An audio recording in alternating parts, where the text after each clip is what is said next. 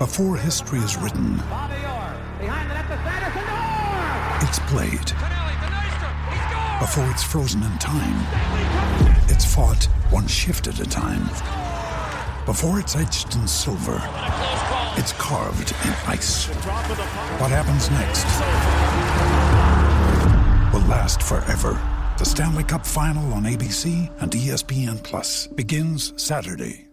Spring is here, and you can now get almost anything you need for your sunny days delivered with Uber Eats. What do we mean by almost? Well, you can't get a well-groomed lawn delivered, but you can get a chicken parmesan delivered. A cabana? That's a no. But a banana? That's a yes. A nice tan? Sorry, nope. But a box fan? Happily, yes. A day of sunshine? No. A box of fine wines? Yes. Uber Eats can definitely get you that. Get almost anything delivered with Uber Eats. Order now. Alcohol in select markets. Product availability may vary by region. See app for details.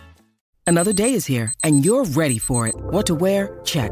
Breakfast, lunch, and dinner? Check. Planning for what's next and how to save for it? That's where Bank of America can help.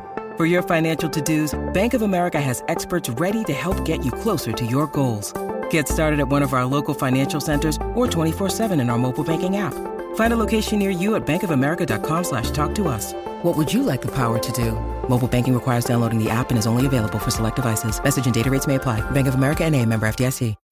Allstate wants to remind fans that mayhem is everywhere. Like when your fantasy league meets up at your house. Everything's great until the hot plate gets too hot for the tablecloth. Now your kitchen's up in smoke. And if you don't have the right home insurance coverage, the cost to fix this is anything but a fantasy. So switch to Allstate, save money, and get protected from mayhem like this.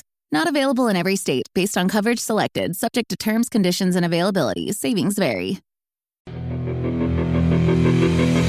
Hello and welcome to the Bike Radar podcast, brought to you from the team behind Cycling Plus, MBUK and BikeRadar.com.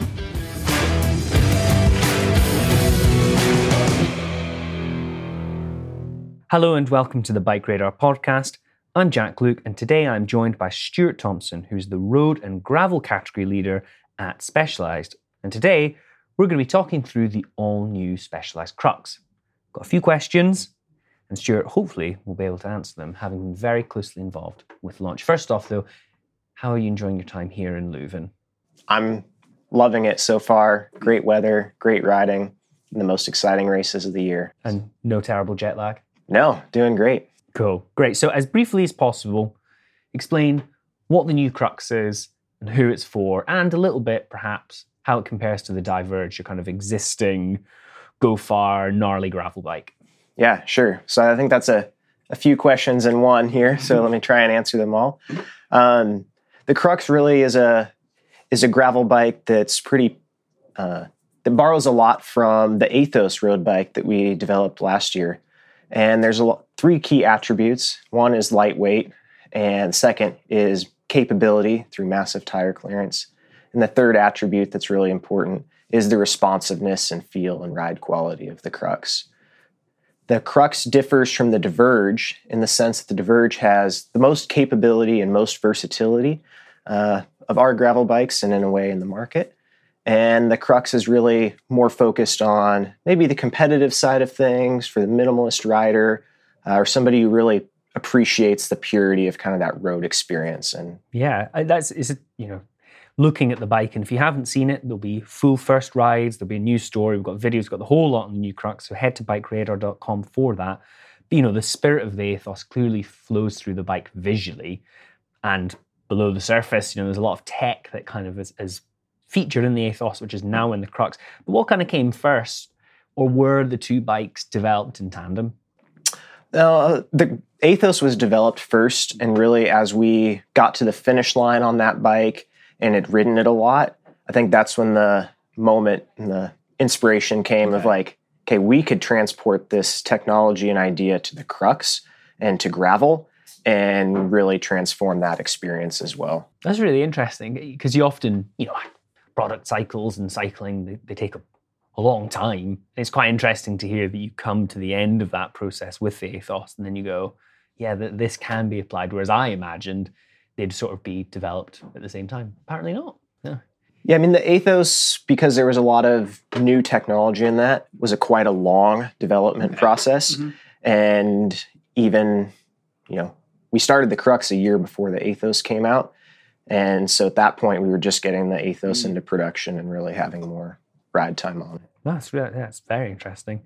And then, you would have learned a lot putting the Athos together, even though it is new technology. But coming on to the Crux, what presented the greatest technical challenge for your team in designing the new bike? Yeah, the greatest challenge on the Crux was really incorporating all of the tire clearance that we wanted. So we have 700 by 47C or 650 by 2.1 clearance on the Crux.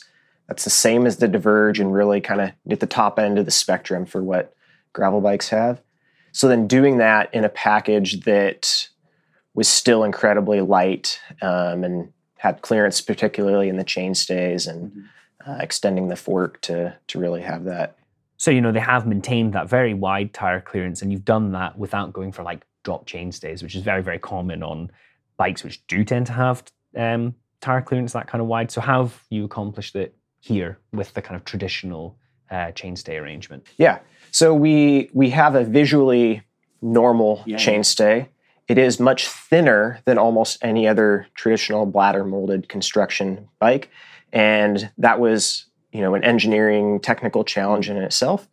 But the other thing we did is we really focused on the drivetrains and crank compatibility that is practical and useful within gravel. So we have focused on 1x drivetrains and 2x like GRX drivetrains or ETAP setup, and you might not be able to run some traditional road 2x setups on this bike. Yeah, on that question actually, the Crux, for those that don't know, was a cyclocross bike and has been for a long time in the Specialized lineup. You said earlier on when we had a kind of press briefing that your sponsored athletes will be using this for cyclocross, but you're not going to be offering a complete build for cyclocross. Is that right? That's correct. Our builds are really focused around the gravel setups that are going to be more common. So 38C tires, wider range 1x gearing with ceramic Explorer on a lot of models, and flared bars. In terms of like the actual design process, did the kind of influence or needs of cyclocross racers, did that inform the kind of design decisions in any way?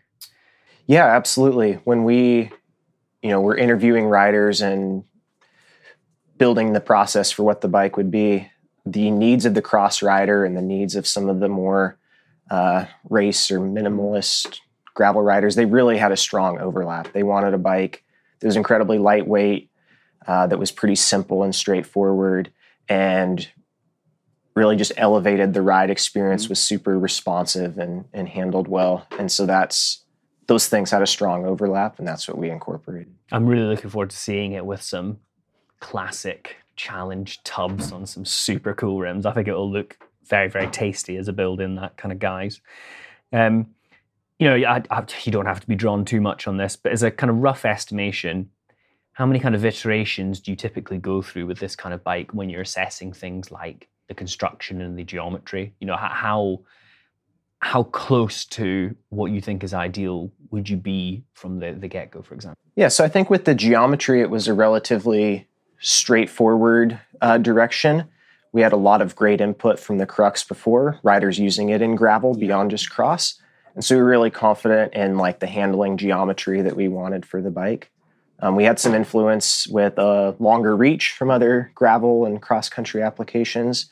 And so that was just a decision that we made to implement that.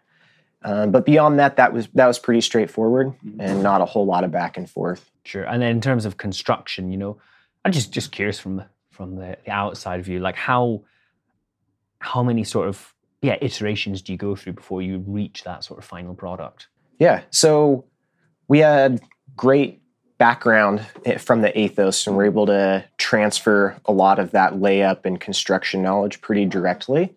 But we still went through probably 7 or 8 frame revisions on the 56 centimeter size to solve all of our technical challenges and make sure the bike passed all of our safety testing and had the right stiffness attributes.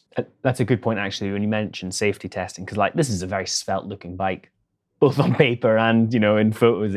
It's astonishingly light, but I read here that it's the same kind of level of approval for riding as the Diverge, which is a real shred-ready gravel bike. Absolutely. This bike is capable of riding pretty much anywhere you can take it with the tires it's designed for, and you shouldn't have any concerns about its durability or reliability. Great. And then finally, we've seen the growth of the downcountry mountain bike market, where we're seeing a bit of short travel, kind of NAR-ready cross-country bikes. We've seen the gravel-adjacent road bike category. Would you be drawn to define a category in which the new Crux lives alongside traditional gravel? That's a tough one for us. I think we'd rather let riders kind of define the placing. But, I mean, it's no secret that gravel is pretty diverse, and there's a broad spectrum of rider priorities and preferences, broad spectrum of terrain.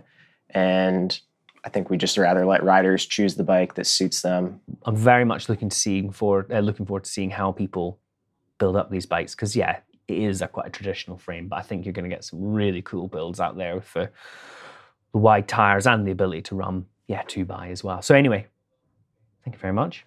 And as I mentioned, we do have the full story, the full scoop on the new Specialized Crux on bikeradar.com.